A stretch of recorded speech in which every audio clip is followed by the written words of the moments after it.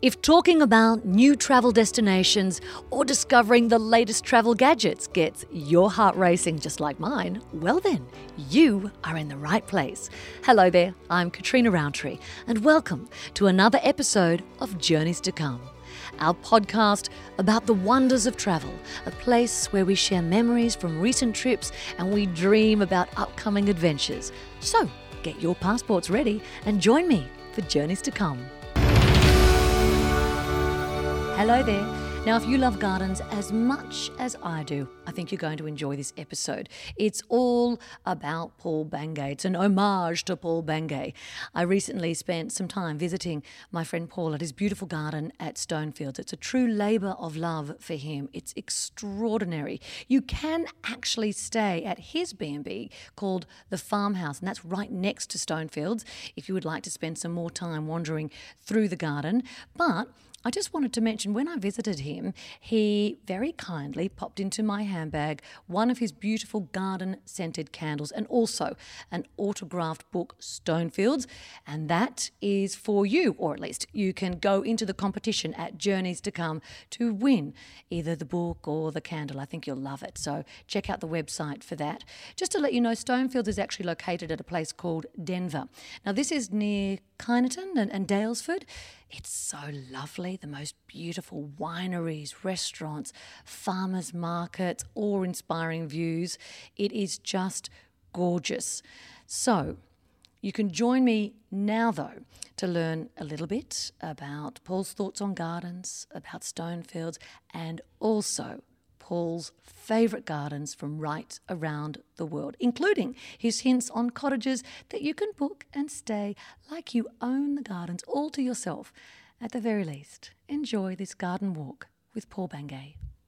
Paul Bangay, please tell me your favourite gardens around the world. Number one would have to be Sissinghurst. I love Sissinghurst. I love everything Vita Sackville West. And we've recently discovered that you can go stay at Sissinghurst.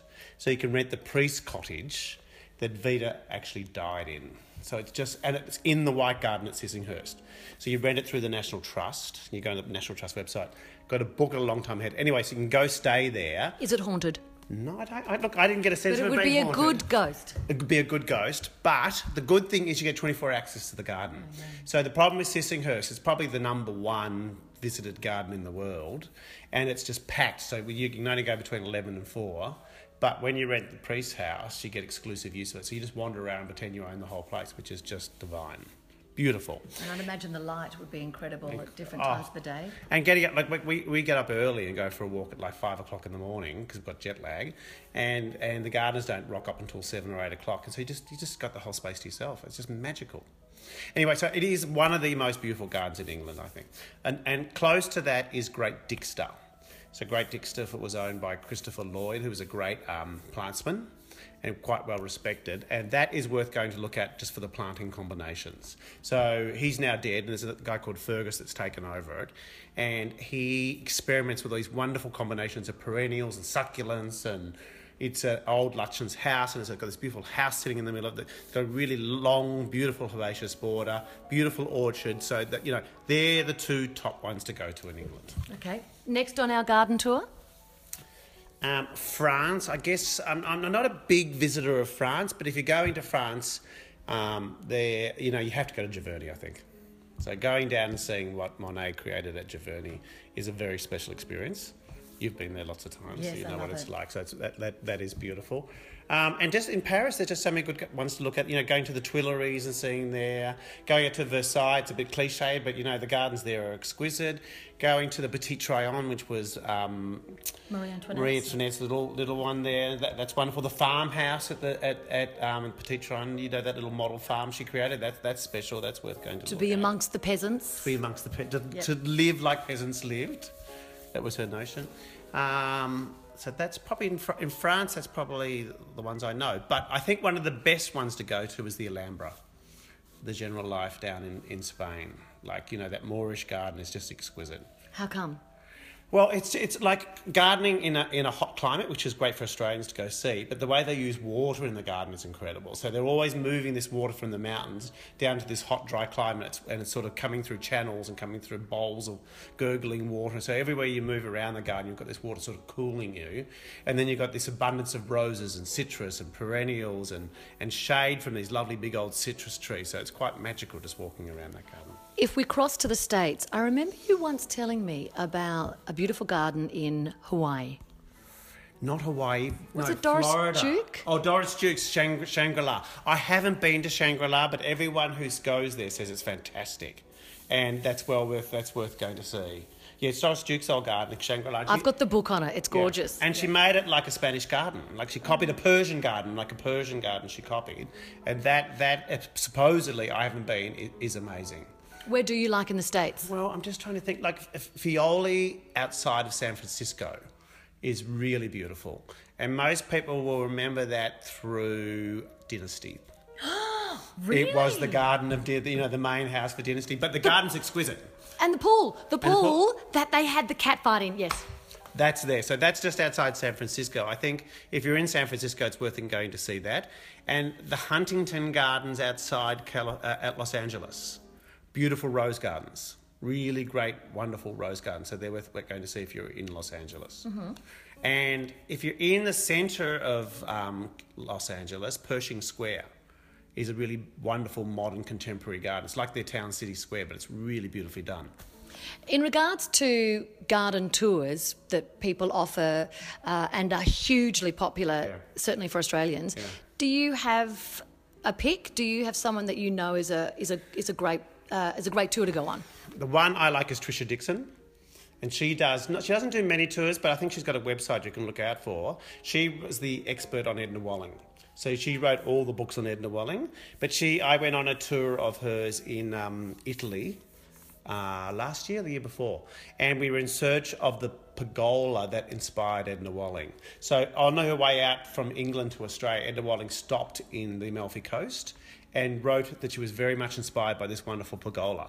And we think we found it in an old monastery because it's very reminiscent of the one she created in the Western Districts of Victoria. That is amazing. But Trisha runs these. So I've been to Italy with her. Beautiful. She does amazing tours of Tasmania. Mm.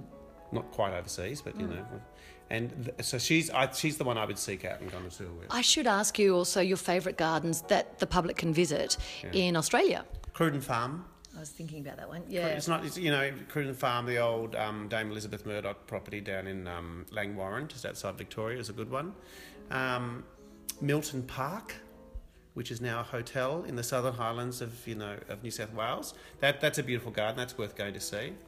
I can't think of many others that are private gardens open to the public. What I should ask you, because we're on a travel show, is where do you like to go on holidays to? England. It's terrible. We go to England every year and we make a point of just visiting different gardens every year. So we rent the same apartment in London, spend a week there. We spend a week or 10 days in the countryside just going around looking at different gardens. Now, there's some great garden hotels in England. Oh, hit us with it. Gravetye Manor, Gravety, Gravetye Manor, was the home of William Robinson, who was the greatest landscape gardener in the early 19th century. It's in Sussex, West Sussex, the most exquisite garden. And it's a beautiful hotel. You can stay there. They look after you well. But their priority is the garden.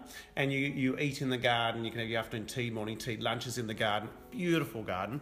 And then there's another one called Endsleigh, Endsleigh, which is in Devon. Mm-hmm. And that was a Humphrey Repton garden. And it's just been restored with help of the National Lottery Fund with a beautiful cascade, like a natural cascade. Exquisite, beautiful garden. I'm trying to think. Is it Chatsworth? Chatsworth, yeah. Chatsworth is like one of those big old country houses that's owned by the Devonshire family, but the queues to get into it are horrendous. You sit in a traffic jam trying to get... I don't like those big, flashy, old, huge houses, stately homes that have been turned into tourist attractions. Go small. Go small. Go small, go boutique. Mm-hmm. Thank you. I'm inspired. Pleasure. Want more travel in your day? Well then, Join us on Twitter, Instagram, and Facebook.